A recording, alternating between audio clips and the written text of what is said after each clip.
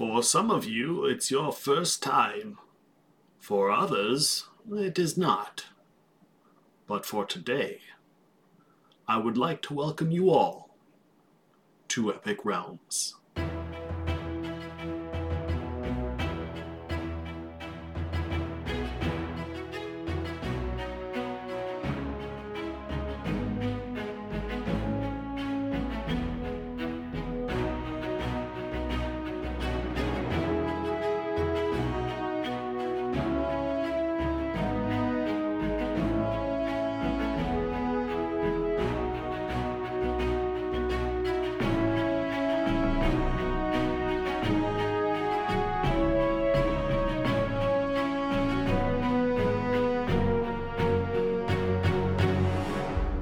Ladies and gentlemen, and welcome to another episode of Epic Realms. I'm your host, Nick, and today with me is VP of Special Projects at Atlas Game and owner of Left Justified Studios and Prolific Games, board game designer, writer, and all kinds of other things. The list is a mile long. Jeff Tidball, how you doing?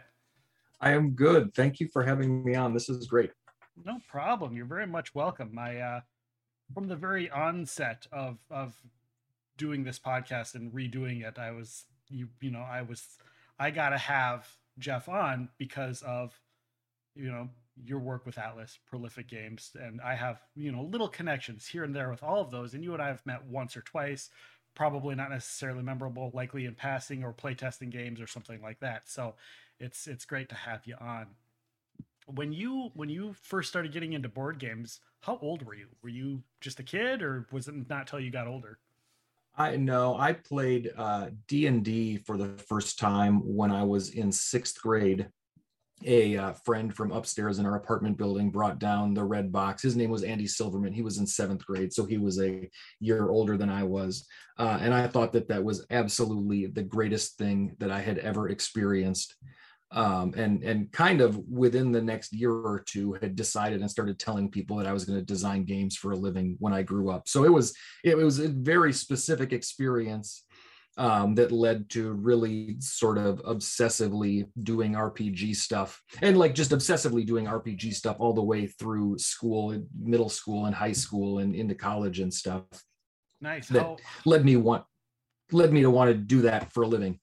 How did that work with you with school? Like, were you good in school? Did you was it interrupted and you're like, oh, I could get this assignment done, or I could go play D&D with my friends? Sure. No, that's a great question. I did well in school, and I was in the high school National Honor Society, and we didn't really have AP classes at the time, so that was not a thing per se, but in like honors English classes, not less so in math. Math did not interest me really very much at all. I actually dropped out of trigonometry at the semester break in my junior year of high school so I could take music theory instead. But it's not necessarily that I was like bombing in it or anything like that. It just did not have any interest for me at all. And I didn't see how higher math pointed into game design. So I was kind of like, and stopped doing it. The other thing that I seriously thought that I might do as a career was music. And so the music theory veering made a little bit of sense there. But by the time I got into college and started taking music theory classes, it kind of became clear to me that I had not done nearly enough keyboard playing or singing prior to that point, and that getting caught up on those things was going to be difficult enough that I sort of abandoned a music major. I think that was maybe my second semester as a freshman or as an early sophomore. I don't remember. I also, this seems like a ridiculous choice to make, but looking ahead to, so what is my life going to be like as a game designer down this path, or what is my life going to look like as a musician down this other path? And I decided that being a musician would be too sad a career where I would make no money and like have to be in bars every night, playing for beer money or whatever. So I should say that game design has wound up being a good and rewarding and like relatively lucrative career. I certainly do not do better than I would putting the same skills to use in some like actual grown-up profession, right? If I wrote the HR newsletter at the insurance company, I would almost certainly do better. But it has hardly been a poverty wages job. What did you go to college for? What ended up being your master's, right?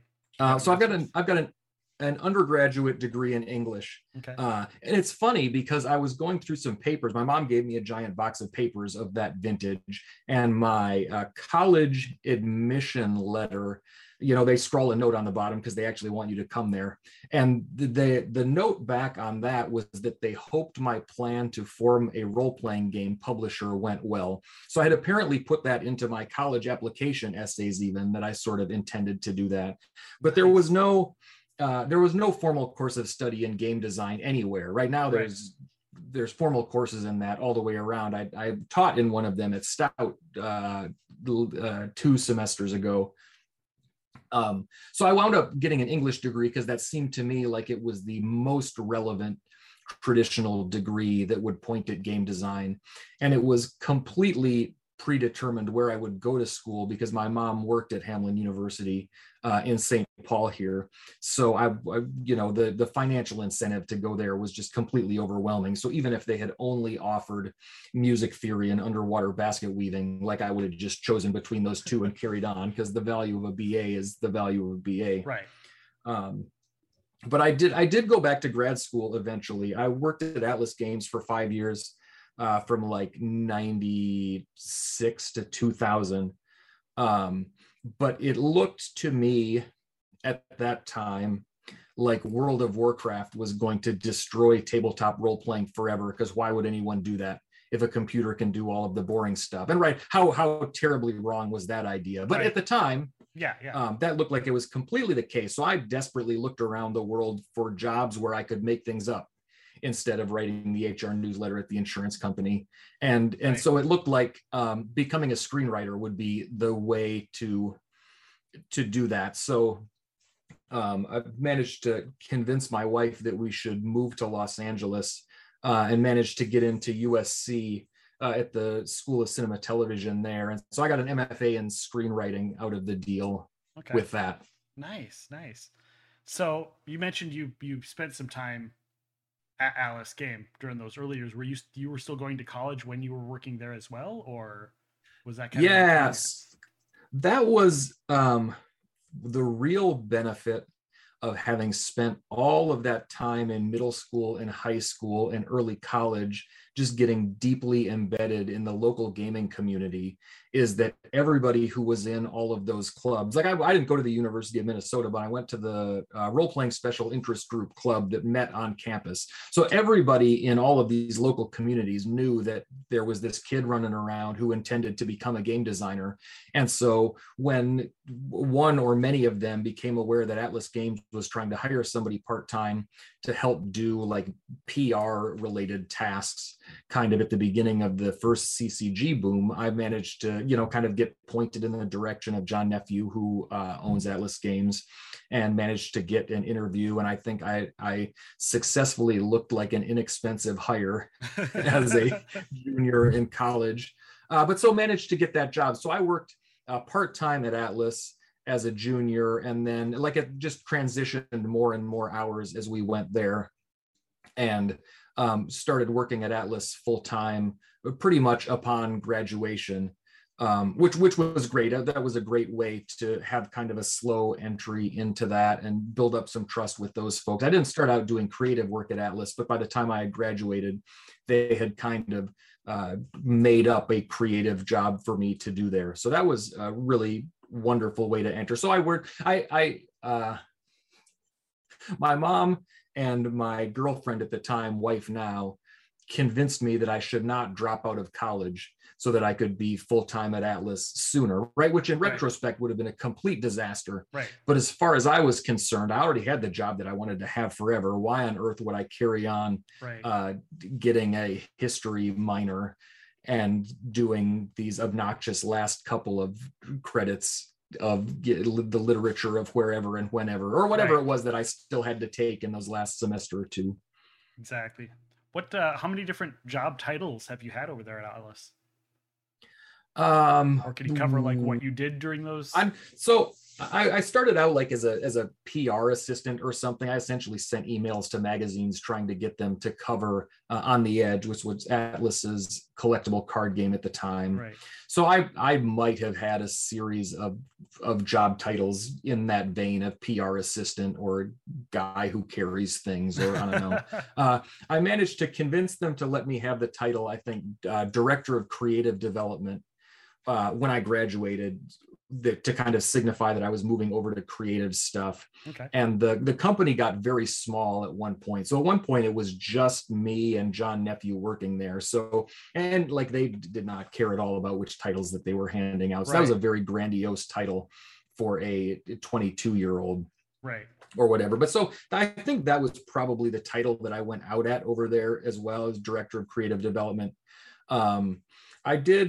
I attempted to become a screenwriter basically for 6 years, including the time I was at graduate school, and had moved back into doing gaming work sort of to pay the bills while I continued to write screenplays as well. So I worked at Atlas for maybe 2 or so years at the end of that 6-year period. And I honestly don't remember what my title might have been at that time. That is I don't even know if my resume even records such a thing. You did half the stuff basically, since there were just 2 of you. Well, so by that time there were more Atlas employees again. John had gotten married to Michelle Nephew, and the 2 of them co-own the business now. She is now Atlas's, I think, chief creative officer. So she and John were working together in the business, and I think that there was another RPG developer and maybe a sales and marketing person. So it was probably back up to 4 or 5 folks around then. And I was kind of doing random things. One of the things I remember doing was laying out the entire print catalog. I designed and developed Pieces of 8 around that time. And I'm certain that I laid out a bunch of Ars Magica books around that time. Probably David Chart developed all those. So David Chart did a phenomenal job on Ars Magica 5th edition. He kind of picked up all of the things that I did not necessarily do very well when I was the developer on the 4th edition. Understandably, right? I'm a 22-year-old, ostensibly managing like freelance writers and developers in an entire RPG line at the time. But so anyway, he was working at Atlas, although as a freelancer, he lives in Japan with his family. And so at that point in time, I think it would have been extremely difficult to do the kind of like real-time coordination necessary to work that many time zones apart. Now, I think that is not, I don't know that that's common now, but for sure people do that now, I would think. And you've done like work for other companies, not just Atlas as well, too, right? Like a Fantasy Flight, and I mean, I don't know the entire list. Can you shout out a couple names? Yeah, so I worked at right out of film school, I got a job at Gold Circle Films, which is not a game company, but they did My Big Fat Greek Wedding. I carried coffee around there and very nearly spilled Diet Coke on Martin Short. Those are my claims to fame at Gold Circle Films. You get bonus points for that, just getting to hang out with Martin Short. That's in my book. Right. I went to Decipher from there. So I was the Lord of the Rings role-playing game line developer. That was a phenomenally exciting time to be the line developer on that, because that was when the 2nd and 3rd movies were coming out. Fellowship had already come out, but I was developing expansions for that game during kind of the Two Towers and the Return of the King period. So that was amazing. They shut that development studio down. So I was out of work for 5 or 6 months before I found a job working at a mobile game developer that was a startup. It was called Tomo Software. That was educational and interesting. All of the folks that I worked with there were extremely great people. And there were some structural things there that were a challenge. Like they had been developing their game for 5 or 6 months before they hired their first game designer. So we kind of inherited a game that was very challenging to get right. And they also had really, if they had founded that company 5 years later, I think it could have been a huge success. They were basically pointed in the direction that Farmville eventually went. Oh, wow. Okay. But if you imagine attempting to develop a Farmville on the flip phones of 2004, wow, like that's just, so I think they had the right model of engagement on their minds, but that especially given that it was previous to social media, and it was still when the phone carriers had absolute control over what went on your phone. So if you wanted to get people to play your game, you had to go through Sprint and AT&T. You couldn't like put it on an app store and try to convince people to play it. So I did that for about a year. That was very interesting. Met some phenomenal people there. And then it was after that I went back to Atlas, did another 2 years or so. Our son was about 1 at that point, and we were looking forward to the horror of putting a child into public school in Los Angeles.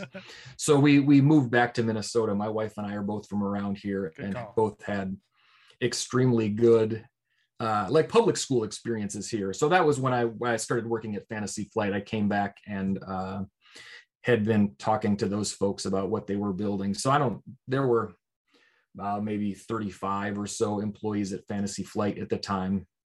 I don't know if you've been in the Fantasy Flight Game Center over in Roseville. If you walk in the front door and kind of face the food counter, to the left of that is creamers and condiments and so on. That is right where my desk was, is where the ketchup is now in the Fantasy Flight Game Center. Yes, I do know it. And I've been in there quite a bit. For those that are listening and don't necessarily know, that's, they've got the game company has their own basically public hangout area and like little cafe for people to come and play games or paint miniatures or do whatever they want. And they have like an extra hall area that they can open up if they want to have their own like little mini conventions as well. So it's a really cool place in Roseville, Minnesota. Yeah, it's really neat. And it was really originally neat. Offices before they moved the thing, and then they expanded it to that. So yeah. Awesome. So, you talked about Ars Magica. You've worked on quite a few role-playing games, including Ars Magica, which is kind of Atlas's big RPG. I know. Did you have a hand in Unknown Armies as well? No, not really. No is the short answer to that. Like, I think I laid out one of the books when that first came over, but that was kind of acquired in its whole state when I think it was Archon was the company that originally worked with John Tynes and Greg Stolze on that, and they went out of business. And so those two just kind of brought it over to Atlas wholesale and published the first and second editions of that. Well, in the third now. I was kind of the maybe executive producer on the third edition, because I managed the Cam Banks, who was the developer on that at the time. So I was involved in the Kickstarter, and like would receive a manuscript and look it over, or they would ask me what I thought about the graphics or whatever, and would give my opinion. But I didn't do any creative heavy lifting on that. What kind of work do you do? Do you do more of the, obviously you mentioned you did editing. Have you done pretty much all of the different things when it comes to putting out a role-playing book? Whether you're editing or designing or, coming up with the rules, stuff like that? Probably every single thing, with the perhaps exception of sitting down with a completely empty word processor document and designing an entire thing from scratch. I think I can't think of any instances where I have done that. I may be like overlooking some project that never escaped my hard drive or something like that. Right. But in terms of like editing and proofreading and developing and creating rules, finding people to write stuff, writing specifications for what are they going to write. Even things like development tasks, like designing what are the mechanics for this expansion going to be like. I'm not going to write the thing, but here is freelance writer, here is how the mechanics are going to work, so that you don't have to work all of that stuff out. Laying it all out. I taught myself Quark Express basically so that I would be able to kind of control that manuscript all the way through to presentation and art direction, and anything that I know about the mechanical process of printing kind of learned out of necessity. Right. when you go in from order to one make that happen. when you go from one game to another, is there carryover? Like when you're like, you've got Ars Magica and you're like, well, I'm going to go work on Dragon Age now. Well, these things worked really well in this one system. Is there carryover, or do you like start over, or is it based on, what a company might want or what somebody else might envision? Yeah, that's a really interesting question. And I don't think that I understood soon enough. So this is kind of a sideways answer to that question. The most important thing I learned as the line developer of Ars Magica, I only learned in retrospect and learned how extremely important it was to be running the game that I was working on and running it every week and having a continuing visceral experience of what is it like to be a player and game master of this game on an ongoing basis. Because so Ars Magica 4th edition surely would have been better if I had been doing that every single week of developing the entire thing. And I honestly say, I can't remember what I was playing at the time, and probably we were playing some Ars Magica in the groups that I were in, but I remember the groups that I were in. We bounced around a lot. I played a ton of Shadowrun in that time. But anyway, a lot of those skills, I think, do transfer and are relevant from game to game to game. I think the ones that are most relevant are just your creative habits and your kind of mechanical and editorial facility with writing. So like to have the habit of being able to sit in your chair and draft 1,500 words before you get up and ensure that they are all going to be relatively coherent English that is only going to take one more pass. Right. I think counter to that, it is very easy to delude yourself into thinking that all systems are more or less the same and that it doesn't matter if you learn Dragon Age particularly well. If you've been developing Ars Magica for 5 years, then who really cares? Dragon Age is that with stats that are named different things. And I think that that is not true. And I think that it's very easy, but it's very easy for a developer or writer to delude themselves into thinking that that is true. Okay. I think that the very best role-playing games have been produced by people who are really immersed in that game and have done the intellectual work on it to really understand it back and front, and not because what you're tempted to do is fall back to hand-waving nonsense that is like pretty close and that will still be enjoyable to read and that maybe works in the marketplace because lots of people only buy those books to read them instead of to play them at the table. But I think my guess is that many role players who play lots of systems will have had the experience where you sit down to play a game and try to really use some supplement. And it kind of like every time you try to use a given thing, it like crumbles away a little bit, or it doesn't make any sense, or it really should have been done a different way. And a lot of the times I suspect that arises because a writer sort of faked it. Makes and sense. I'll like, and that it's rough not to fake it because of how poorly those gigs tend to pay. Like you can't, so a movie director can for sure immerse themselves in a project for 4 years and still make a lot of money. Right. At 4 cents a word or whatever, you can basically afford the amount of time that it takes you to write it as fast as you can. Yeah. Even if the project would benefit from you having run 12 sessions of it, at 4 hours per, setting aside your prep time and things like that. So it's really understandable to me why it happens. But at the same time, I think you can tell the difference. Yeah. If you really look at it closely. Definitely. Do you find yourself, aside from creating games, do you prefer to be a GM or a player? These days, I think I prefer to be a player, but that's because I don't I spend the whole day working on games, and I don't know that I haven't run a game probably in years at this point, and that is probably partially due to the fact that I just don't want to invest the time in that as ostensible fun Yeah. So right. these days I would much rather play a thing, although I'm pretty attracted to the like GM-less style indie games. Okay. Right. I still haven't had a chance to play the new Fiasco yet, but that's the kind of thing that I find myself enjoying more and more. Nice. Are there any other? I mean, we've talked about Dragon Age and Lord of the Rings, and somebody on Twitter had mentioned the Munchkin Die 20 role playing system. Tell us a little bit about that, just to ease the people listening that might be interested in Munchkin Die 20.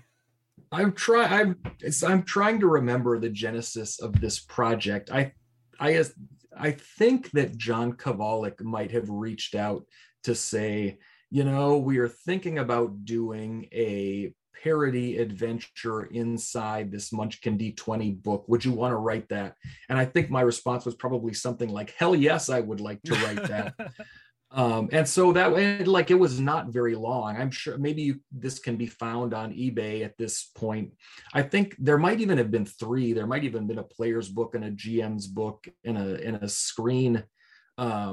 So maybe the thing that I wrote is inside the screen. I think that's where I saw credit to your name was on the screen, but I didn't know if you did other stuff as well. I didn't do anything else on that screen. Now I want to say that adventure was called The Village of Omelette. And I remember that being fun to write, because that's an example of something where, like, I was just talking about, like, sort of doing your research, but there's no research to do in a Munchkin D20 adventure, right? You're not going to somehow, like, you're not going to elevate that game by taking it seriously. That's not going to work. So that was essentially like writing a sitcom script in the form of a D&D adventure, which was great. Yeah, hilarious. Because you got to be a creative GM for a game like a Munchkin role-playing game where the goal is, well, it's Munchkin. So I mean, you should be creative. It should be creative and entertaining. So I mean, it's just a fun. It's not even clear to me that such a game is meant to be played. I mean, I'm sure people must have done it, but it would be interesting to know, as they sat around in Austin trying to figure out how to publish Munchkin D20, like, if in their heart of hearts they believed that people would play it, or if they were like, we are essentially putting together the Mad Magazine of D20. It will be full of gags and funny illustrations, and John Kovalik will make them, and everyone loves him, and he is hilarious. Like, it is Mad Magazine for gamers. Yeah, that's hilarious. That would be more honest, is my guess. What is the difference between putting together an RPG and, like, a board game? For, because most people don't design either. You've done both. What would you say are some of the core key differences when you got to sit down and put together a role-playing game or a board game? I feel like putting together a board or card game is easier. One of the reasons for that is that it is much more simple to get your head around the totality of the play experience. In a role-playing game, that's nearly impossible, without spending a year playing it, because in addition to the fact that an individual session takes a very long time, like, I don't know that I have a lot of board games that take 4 hours to play, but that's kind of your entry-level time commitment for an RPG. But not only is it that single session thing, an RPG traditionally has a campaign structure where you can play 5 or 20 or 100 sessions of it. And like, how do you meaningfully play test that? Right. That's a real struggle. And so, I just find it easier from that standpoint to create a border card game, and then iterate on it, right? Because it's clear that those games get better as you play them and have the experience and think about it and then revise it and then just do that over and over. But I mean, are you going to design Dungeons and Dragons that way? Are you really going to play 5 campaigns? Like 12 years later, you're going to have your second iteration of the manuscript? That's just not going to work. So maybe that's one of the reasons why it's so necessary to just bring your experience from previous games into this one. Yeah.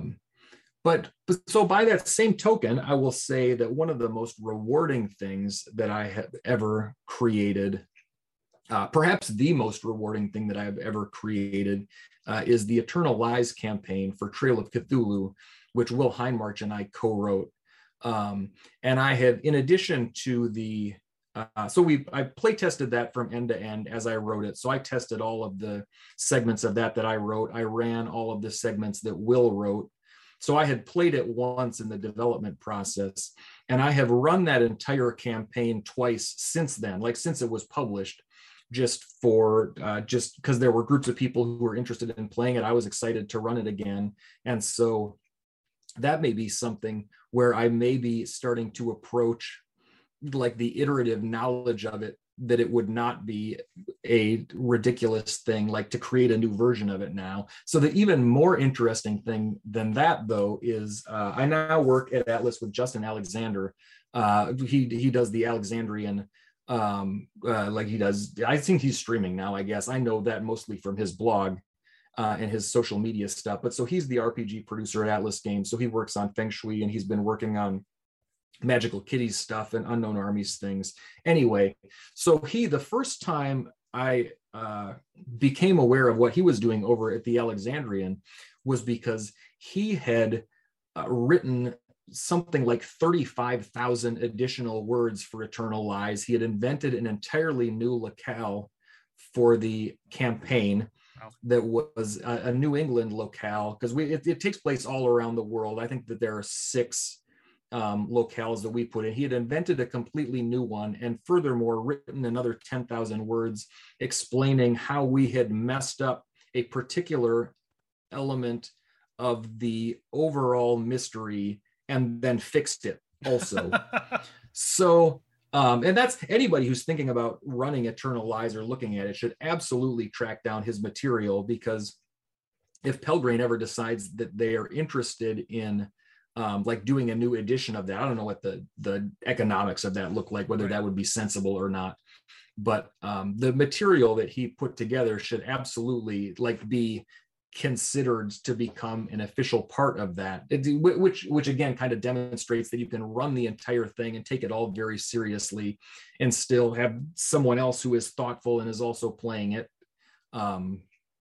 improve it in that way and take it very seriously. We mentioned Pieces of 8 earlier. But that was like one of your first early games, yes? Yeah. Every time I see it, I think, hey, that's a pirate game. I've got to try that game every single time. And I'm a big fan of piratey stuff. And every time I go into the local shop, I look around and I'm like, let's see what kind of piratey games are out there now that might be interesting. And every time I see it, it's like, oh, I should really get that game. I should really try it out. So tell us a little bit about it. So the genesis of Pieces of 8 was actually while I was working at the mobile software place. I had an office mate who was the office manager. She had been at Disneyland all weekend and had been standing in line for some ride or another, and the people who were standing in line next to her had been playing some card game. And the key thing, obviously, of a card game that you can play in line at Disneyland is that you have to be able to hold all this stuff, right? You can't have a deck that sits on the table. You can't have a discard pile. So I don't think that she knew, or she never told to me, what the nature of this specific game was. But that was the genesis of the idea of Pieces of 8, which was to create a game where the components would always and only either be in your hands or in your pockets. The fact, I can't remember when it came to be part of the design that it was going to be minted metal coins, whether that was part of the pirate conceit or whether it was probably someone pitched at some point that you should actually also be able to take it on the log ride and it would not be destroyed, or like, I don't even know. Right. But that's the genesis of the idea, is to invent a game where you either hold or keep all the components in your pocket at all times. Nice. So the way the game works is your collection of coins represents a pirate ship. You hold most of them in one of your hands in a stack. So the front coin is the fore of your ship and the back coin is the aft of your ship. The order that they are placed in matters. You have a coin that represents your captain somewhere in the middle, and your captain is a different shade of metal. I think that the captain is gold instead of the other ones are all bronze or something like that. But the goal, if you and I are playing, your goal is to kill my captain. Okay. So you always know how close is he to the front or back of my ship. And then I'm allowed to hold one coin in my other hand. That is my crow's nest. And so the 3 coins that I can use at any given time are those 3, the one in my hand over here, or the 4 coin, or the aft coin. As my coins die, they go into my pocket. So I've sort of got a graveyard, and sometimes you can get coins back from your pocket. Okay. But that's the premise of the game. So every coin has a slightly different ability. You kind of have to remember what they are. There's not really any ability to like put rules on those coins very much. Gotcha. So that was what Pieces of 8 was, and I managed to convince John and Michelle to publish it. I think it was really well regarded. I think from a design standpoint, and not a commercial success at all. And I don't know what it would look like if you released it today, because part of the reason I think that it was not a commercial success was because of how expensive it was. We wound up doing a release model where each box that you bought was enough for 1 player to play. So you really had to buy 2 of those before you could even have a 2-player game. Right. And the economics of that, like that was just how it was. They were that expensive. Those were all minted in Rhode Island. That was before anyone was really doing any extensive anyone in the hobby game space anyway was doing much extensive production in China or anywhere else. Right. So I don't know if it would be possible to do a better job with that now in terms of its commercial success, but it was really rewarding and gratifying how well it was received by other designers, and as far as awards and things like that went. Well, and being unique, something that's different than everything else. Yeah, I think that was probably why that recognition came, was due to how unique it was. So going from something that's very unique to something that, you see quite a bit of is card games. You had a hand in the World of Warcraft card game, yes? Not the card game. I worked on a little bit on the board game. The board game, that's what I meant. Sorry. Or which? Well, so I mean, man, I have it. I will be honest with you that there are a lot of those games that I worked on while I was at Fantasy Flight, where I only like touched a little bit of it. So I edited a lot of rule books there. So I almost certainly did the rule books for both of those as an editor, and maybe worked on laying them out. It's kind of funny, Warcraft having been the thing that drove me to leave the industry forever. That's why I was going to bring that up. And then come back and wind up working on it. Yeah. I still, to this day, have never played the computer game for even 5 minutes. I'm an old school EverQuest person from the original EverQuest days. And a lot of people, when they, all the stuff that happened with EverQuest, a lot of people jumped ship to World of Warcraft. And I went over, I was like, this just isn't the same. It's just not the same to me. And so I played a little bit, but not enough to, I think I maxed out a character, but I didn't go deep into the thing. And obviously now it's 20 years later and people are still playing it. So. Right. So you've also worked on things that are not necessarily board games, not necessarily RPGs. Obviously, we talked a little bit about working for a video game software company. And again, on Twitter, somebody mentioned I don't know how to pronounce it. Is it Gravestrike or is it Gravstrike? Because I see there's no. Oh, it's Gravstrike. It is Grav. Okay, I had it right. It's Gravstrike. Yeah, you did. That is, man, that project has been kicking around in one form or another, maybe for 10 or 12 years. I swear that game is going to come out someday. But the right configuration of that has not yet come together. So this Gravstrike arises because of how much I loved Car Wars as a high school and college student. That was my very, very favorite game.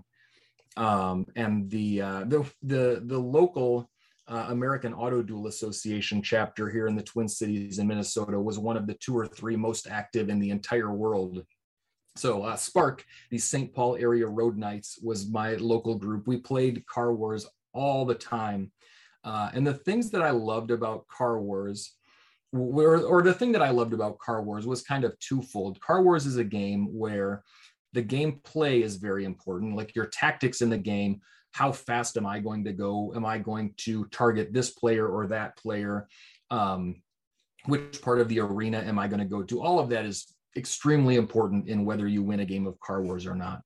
But aside from that, it is also dramatically important how you build that car in the first place. I don't know if you played very much Car Wars or any Car Wars at all. A little bit, years ago. But Car Wars is a game where you have extremely fine control over how that car is made up. I had a dedicated piece of software that someone had made at the time. And so you can do things like your machine gun. Let's say you mount a machine gun in your car and it's got 20 rounds that its capacity can hold. The rules of Car Wars specify how much cost and weight each one of those rounds takes up. So at the high levels of optimizing Car Wars, people would do stuff like put a machine gun in their car, but only put 12 of 20 rounds in it because you could save X dollars and Y pounds and use them for something else. Because a game of Car Wars never goes longer than 12 turns. It just doesn't happen. Right. And so why would you could buy another 2 points of armor for that wasted last 8 rounds of anyway. So it was almost this entirely additional game that you could play with the Car Wars stuff that then meshed with the actual Car Wars game. And I loved it. I loved it so much. So, but then fast forward to modern board games, that is just not something that would work today. A game of Car Wars takes forever to play. And it's very carved up. A 1 second of real time in a Car Wars game is divided up into 10 phases. So you're working with it would not fly today. Right. I mean, the irony of that is that I just last week received my Car Wars 6th edition Kickstarter pledge. But the fact that original Car Wars would not work today is almost demonstrated by this Car Wars 6th edition package that I got, because they essentially set the entire rules on fire and reinvented the entire game for what should it look like in the modern day. Right. I'm extremely excited to play it. Because it's got all of the like miniatures and punchboard and cards and things like that you would expect it to have today. But when I was first thinking about Grab Strike, that was 10 years before they had even kickstarted this thing. So the goal was to recreate what I loved about Car Wars in a modern game. Or a modern style game. So it's a hover tank combat game. It is in the Car Wars style, a sort of miniatures game where you control exactly one thing, as opposed to like even like as close as you get to that in miniatures is maybe a game like Battletech, where you probably control 4 miniatures at a time. But Grab Strike is all about the one hover tank that you control. Okay. And then the obvious place that it seemed to me to get that spreadsheet car creation feel was to use a sort of a living card game model, right? Because that became extremely common to spend time sitting around and building decks for Magic the Gathering or whatever since Car Wars had been popular. So Grab Strike is a 1 miniature arena combat game with grab tanks where the mechanical underpinning of your tank is a deck of 43 cards that you have assembled, according to different rules. Yeah. But you use that for everything. So you use the cards, and some cards have special abilities, so you use them to do a very special and specific thing. But the cards all also have resources that they give you that you need in play. So they have resources that let you maneuver, or resources that let you shoot, or resources that let you protect. So you can spend any given card. So like if I'm going to shoot you, I may calculate and discover that I need 5 targeting icons to make that happen. So I just search through my hand of cards and come up with that many and discard them, and then the shot lands. Right. So those cards replace everything that Car Wars uses dice for, but then they also let special abilities come along. And the fact that you can kind of do this preview mode of play by sort of constructing a deck is the part about Car Wars that I really loved. So that game design started I actually started designing that game in maybe 2012. So it's been going for a while. Other jobs have kind of come and gone. A partner in that business has come and gone. It's getting closer. I think that the game, I think, is nearly done and has been for 4 or 5 years, but there's a lot of expense even in kickstarting a game like that, it's got to have models, and the models have got to be great. Nobody wants to buy a miniatures game that has even middle quality models. There's a lot of CCG style art to commission just to even present a credible Kickstarter. So that's been kicking around for a long time. There are lots of people who have played it with me at conventions or have talked to me about it, and people like it. It's one of the games that people ask me about. When is that coming? Like you saw, there's Scott's on Twitter hassling me from time to time about when it's going to come up, which is great, which is one of the reasons I don't just like put it down forever and move on with other stuff. It's just a really big project, and I must have it be excellent, which is maybe part of the reason that it's been kicking around so long. Oh, that makes sense. Well, you mentioned about, the concept of what you need for a Kickstarter, but recently you did a Kickstarter for Band or Album, which is also kind of not really board game, not really card game, not really RPG. And I love the concept of it, because you can do it pretty much anywhere and over cross distances from, the way it looks. And that's fun. If you want to tell us a little bit about that game. Yeah, so Band or Album is a social game that takes advantage of the following fact about the English language. In the English language, any given word or phrase is either the name of a band or is the name of an album. And there is a single and correct answer to the question of whether any given word or phrase is a band or an album. And so Ken Hite was the person who sort of exposed this fact to me at a Gen Con SoCal back when those were still being put on. So that tells you how long that has been going on. So the Band or Album was the first Kickstarter that I did. That was maybe 6 years or so ago. So the one that I just ran was for a Band or Album remix. So we built a new coin for that a Spanish artist named Cisco Garrido designed.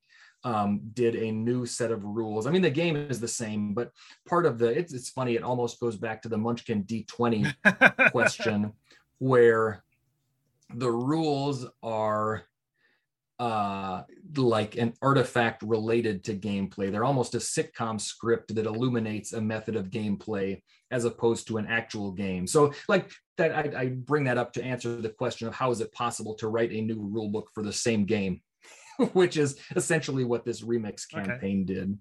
So it's also returning back to the whole coin question. The component of gameplay in Band or Album is a coin. So the way that the game works essentially is every player has a coin. By tradition at the moment, they all take the shape of a guitar pick, but it's about 39 millimeters tall. This is one of the prototypes for the current remix edition. I don't know if I can get it to focus on that or not. Yeah. It looks cool. And people who are listening to the podcast can probably go on Kickstarter. Find the old, that's right. Find the old thing and look it up and see what band side first. That's the album side. So anyway, really cool. When somebody calls the question about a given word or phrase, then they say band or album. So everybody has one of those coins. They put it face down on a surface, and then secretly or simultaneously, everybody reveals whether they think it is a band or an album. Okay. And the point of that is to identify which players are wrong. The players that are wrong are obviously the ones who are in the minority, but the conceit of the game is not that we voted. It is that the truth was revealed by the action of the players.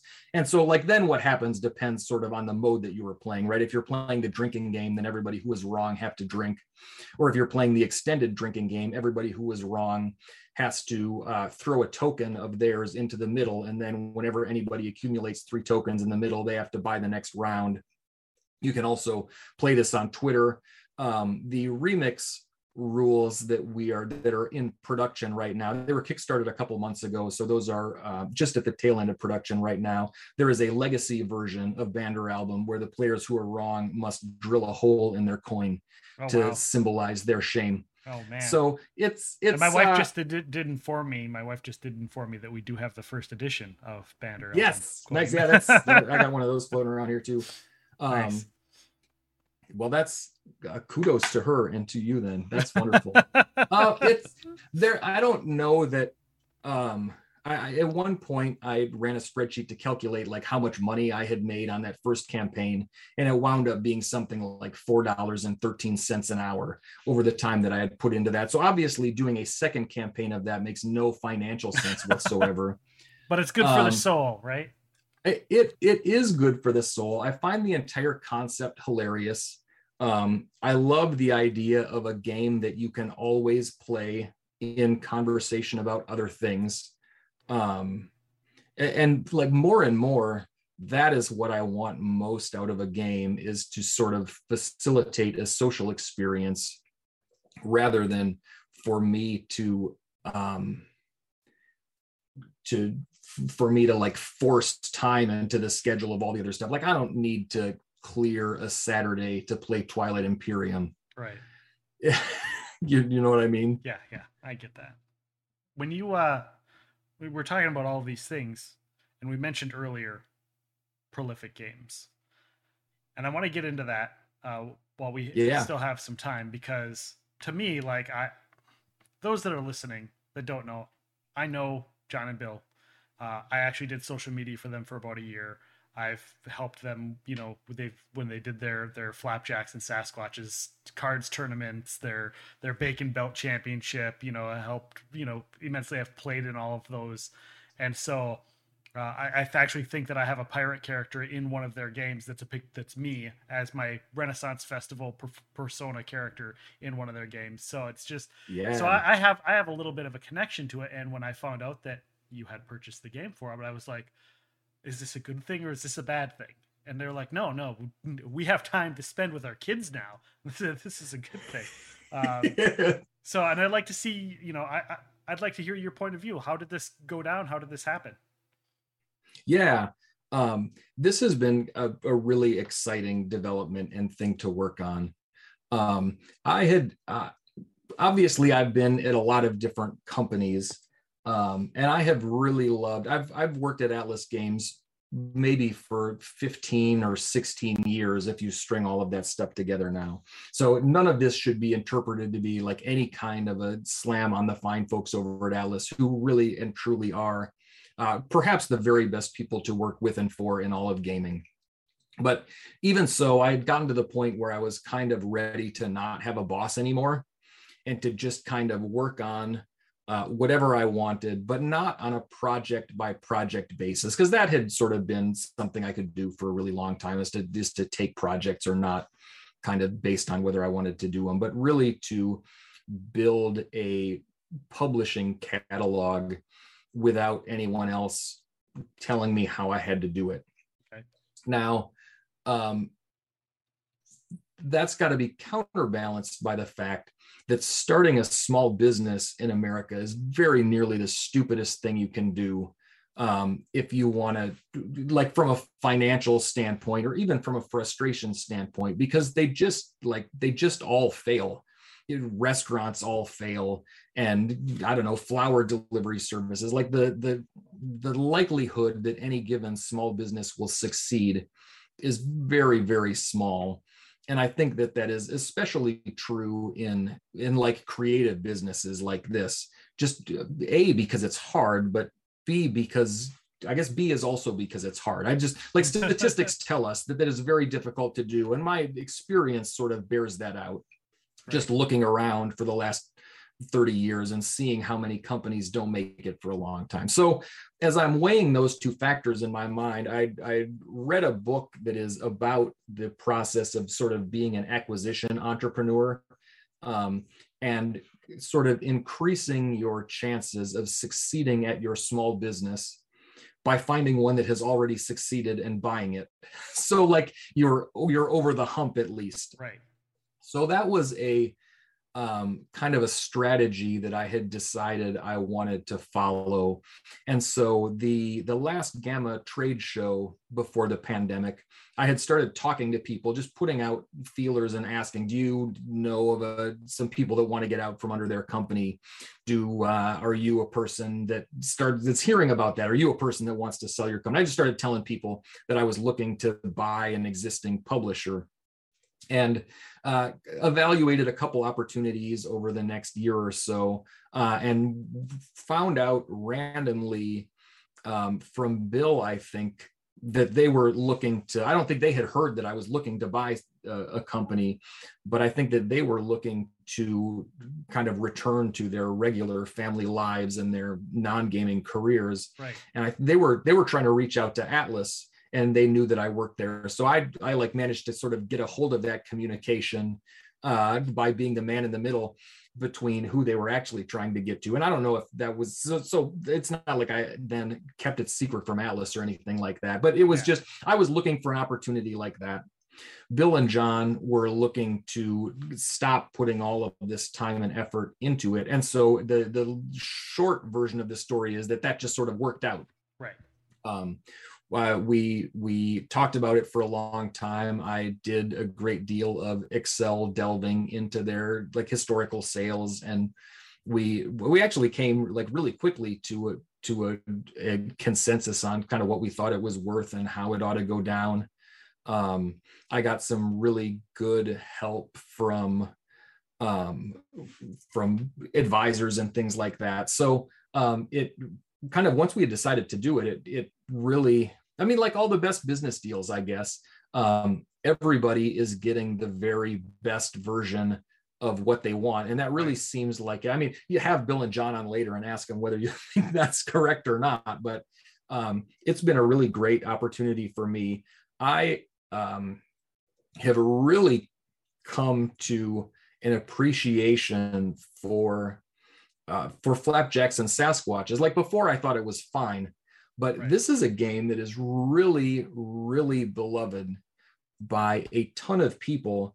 The thing that kind of really captured my attention was something that I think John dropped into an email when we were first going around. Is just a screenshot of what the Amazon aggregate reviews of Flapjacks and Sasquatches look like over 10 or 11 or 12 years since it came out. At the time, it was at a 4.8 out of all of those hundreds of reviews.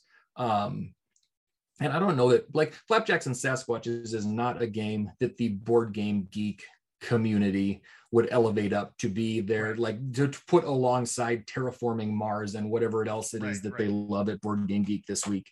But I mean, that is almost, I don't have anything against that style of gamer, but I would rather appeal to a more broad-based families adjacent board game community than to release a Gloomhaven. Not that it would not be phenomenal to release a Gloomhaven and then wallow around in my giant piles of money or whatever. The point is that Flapjacks and Sasquatches is extremely beloved by the people who love it. And I just think that is so great. It's got a cult following, basically. Yeah. I mean, except, yes, but they're not cultists. That's the thing that's really interesting. That's their other game. Their other game.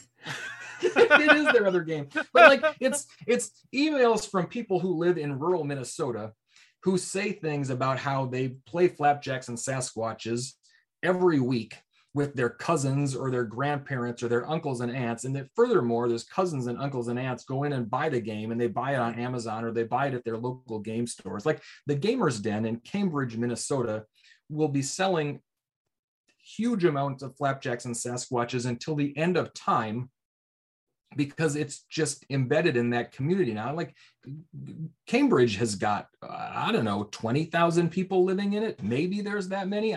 So this is not like a huge metro area where it's a law of large numbers kind of thing. So I don't know. It's great. It's been great. What games are you planning on? Are you planning on keeping most of the games? What games are you guys planning on keeping from the library? And are you going to try and expand or redo any games? So one of the things that we're working on right now, Jay Little and I are designing a Flapjacks and Sasquatches dice game that will, it's not totally clear to me yet. I think that will probably kickstart next year. It's possible like that if the Kickstarter calendar gets super full, we'll just release it. That is one that we will be play testing very soon. This is an example of the enthusiasm of the Flapjacks and Sasquatches community, as I put in one of the prolific newsletters that we were working on this game and looking for some play testers. And when last I checked the spreadsheet, there were like 50, literally more than 50 groups who had signed up to play test this dice game. So it's phenomenal. So that's going to come out. we are like none of the games in the Prolific catalog are going to be put into a bin or anything like that. I don't know that Occultists and Cthulhu gets reprinted. Like there's probably many years of stock of that. Yeah. I could see reprinting Witch Slapped. Yeah. I think that's a really fun game. I backed that Kickstarter. We played it at the time. It's my favorite. I think it's got right on. Nice. Very nice. I think I like the Sasquatch Coffee one a little bit better, but they're both very strong entries into the gamer mug genre. So that's kind of what I'm keeping it all in print, continuing to sell it all. They're now kind of back out into distribution. A little bit of that supply had become atrophied, I guess.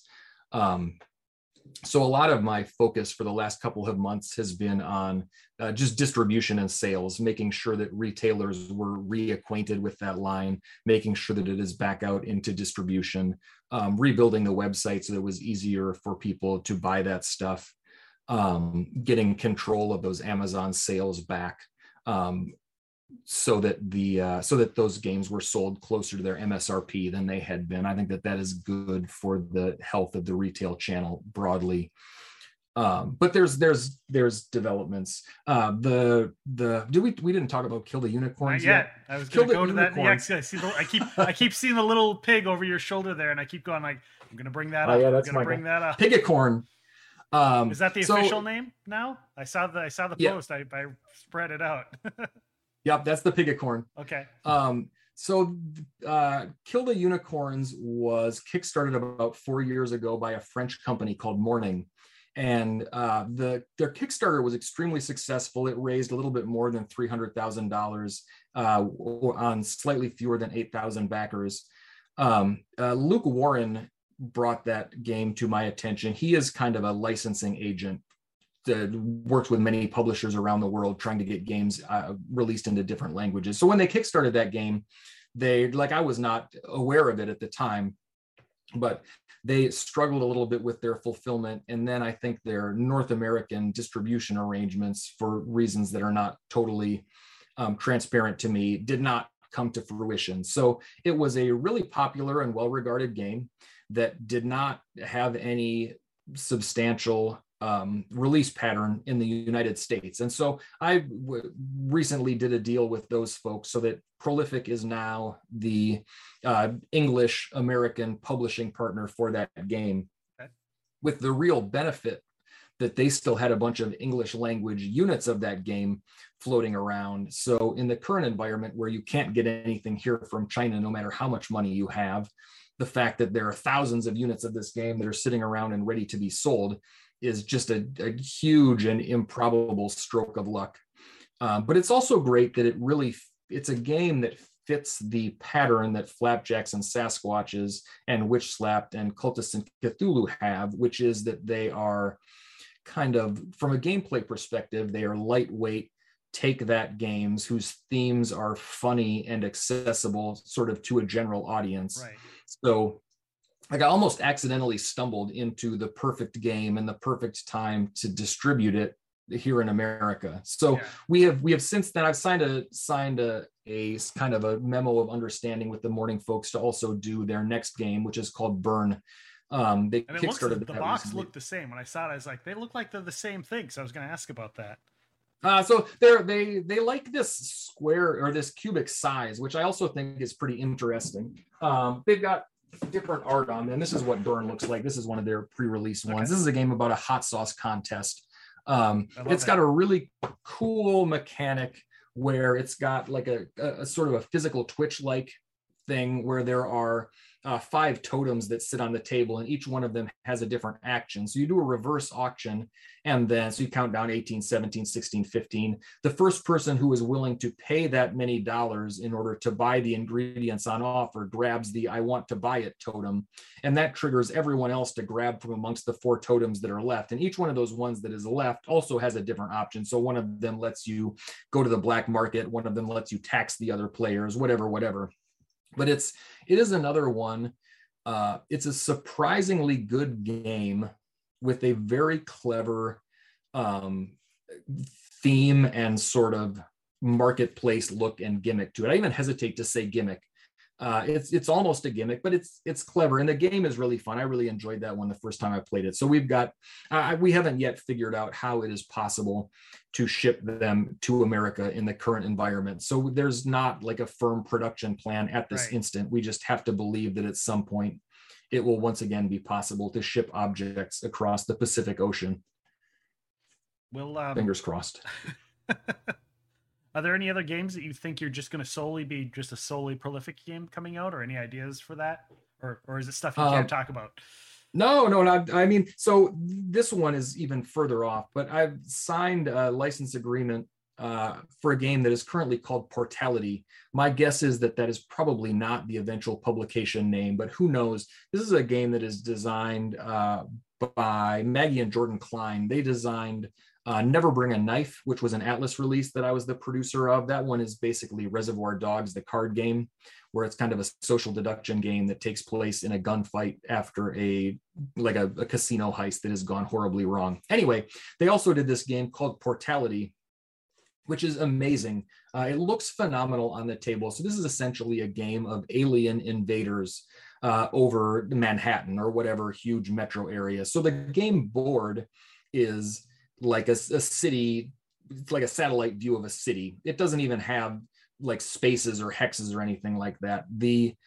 So each player starts out with a bunch of these rings that are basically the punchboard rings that are maybe, 3.5, 4 inches across. They're Australian, so presumably they know how many centimeters they're across. I don't know. Right. They're about this big. So you put these onto the board, and your initial one is dropped randomly. So your initial placement is a little bit random, but then you place your new ones so that they barely overlap with your last ones. And then you both beam your alien soldiers down into the rings that you control. But the rings that you control are also where you can locate the lasers that you will use to destroy everybody else's alien soldiers. So you wind up with this map where all of these like alien portal rings are all kind of overlapping each other all the way across the board. And it has that same feel that I was talking about before, where it's sort of a take that game, but with an actual set of mechanics that makes a fun game, as opposed to a take that game where like in turn we poke each other in the eye, which like is fun if that's what you want to do. Like there are successful games like that. Lunch Money, you could say many things about Lunch Money. You can't say it's not a successful game. That is just a game where you do violent things in turn to each other until there is only one winner. But that's not at all what people like about prolific games, right, in my analysis of it for the last couple of years. So Portality also has that feeling. It will be a bigger thing, but I think it's in the same vein. So I'm looking forward to having more time to do some more development on that. But we've got a publication agreement for that too. I'm hoping that comes out next year. We'll see. These things always take longer than I think to develop. Will Bill and John still be doing stuff with you or for you at all coming up? They said that they're willing to like do events and come to conventions and hang out and stuff like that. They have not expressed any interest in doing like development or design or anything like that. I think that they have some like 5e projects that they are interested in working on. Okay. They may have changed their mind about that. That is like something that they talked about at one point. So I am completely guessing as to whether or not that's true. I did get them each to design a card. These are on the web somewhere. I thought it would be cool as a kind of a transition of ownership thing to like give away a card that featured each one of them. So you can see these on the Prolific Games website. So each one of them had to design their own card. And so then I commissioned art for those. And so there are things that folks, and I believe those are on the Prolific Games website as well. At Prolific Games. I think if you place an order above a certain amount, there's a coupon code to get those for free, or you can order a set for $2 or something like that. Have a look at the site. There's still prolificgames.net for those listening. And you have your own personal website, jefftidball.com. On Facebook, jeff.l.tidball on Facebook, and at Jeff Tidball on Twitter. Thanks for joining us tonight. It's been an awesome time, and hopefully we've talked about all kinds of things and maybe get you back and talk about more, because the list is a mile long. Yeah, I thank you very much for doing this. It's really fun to do this kind of thing. I like it a lot. And maybe when you get to playtesting, maybe we'll do a live stream. You can play test it on the stream and let people worldwide get a taste when you're at that point. Yeah, 100%. Man, that reminds me that I totally forgot to talk about what the next Kickstarter is, which is called Broken and Beautiful. That's in January. Yeah. Well, no, so that is going to be on Sovereignty, which is a digital platform, is going to have a digital version of that at some point. I don't know if it's available before the Kickstarter is up or not, but that kind of thing is ideal for streaming. So maybe we do that. It was right under my talking about the band or album and video game stuff that I dropped the ball on that one, and I apologize. No, you did not at all. That's not true at all. It is to your point that there is all kinds of stuff, and you can't talk about it all. Right. Well, we'll just definitely have to have you come back and talk about more stuff when you and I both have time, and we will talk to you whenever that day comes around, and probably leading up to that. I have something else for you after off stream to talk to you about as well. So for those of you that are listening and or watching, we are going to be doing a giveaway later. I won't be going into details, but you can join us on our Discord, and you can find that through our Twitch page at twitch.tv/epic_realms. You can watch this video on demand for at least a couple months. So if you are listening to it and you want to see us live and chatting, you can come here and watch it live, and you can watch the VODs as well. So we appreciate you all for sticking around, and we will be answering live stream questions here in just a few minutes. I also wanted to mention coming up in 2 weeks, we're going to be interviewing Kevin Hearn, a well-known author for the Iron Druid Chronicles, Plague of Giants, and many, many other books. He's got some funny ones that he does as well. So he's going to be joining us in a couple weeks, and I can't wait to chat with him, one of my favorite personal authors as well. We'll be having Owen Casey Stevens 2 weeks after that on the 15th of November. He works all kinds of role-playing games as well, so it's going to be fun to talk to him about Starfinder and Green Ronin Publishing and stuff like that. And in December, we're going to be talking with Chuck Dixon. So that's also going to be fun. If you like comic books, he kind of was the man in DC Comics for many, many years. So that's going to be coming up in December. So that's some of the things coming up. So thank you all for listening, and we will see you next time on Epic Realms. Well, there you are. I hope you enjoyed yourselves, and I do hope that you come back and join us again for Epic Realms.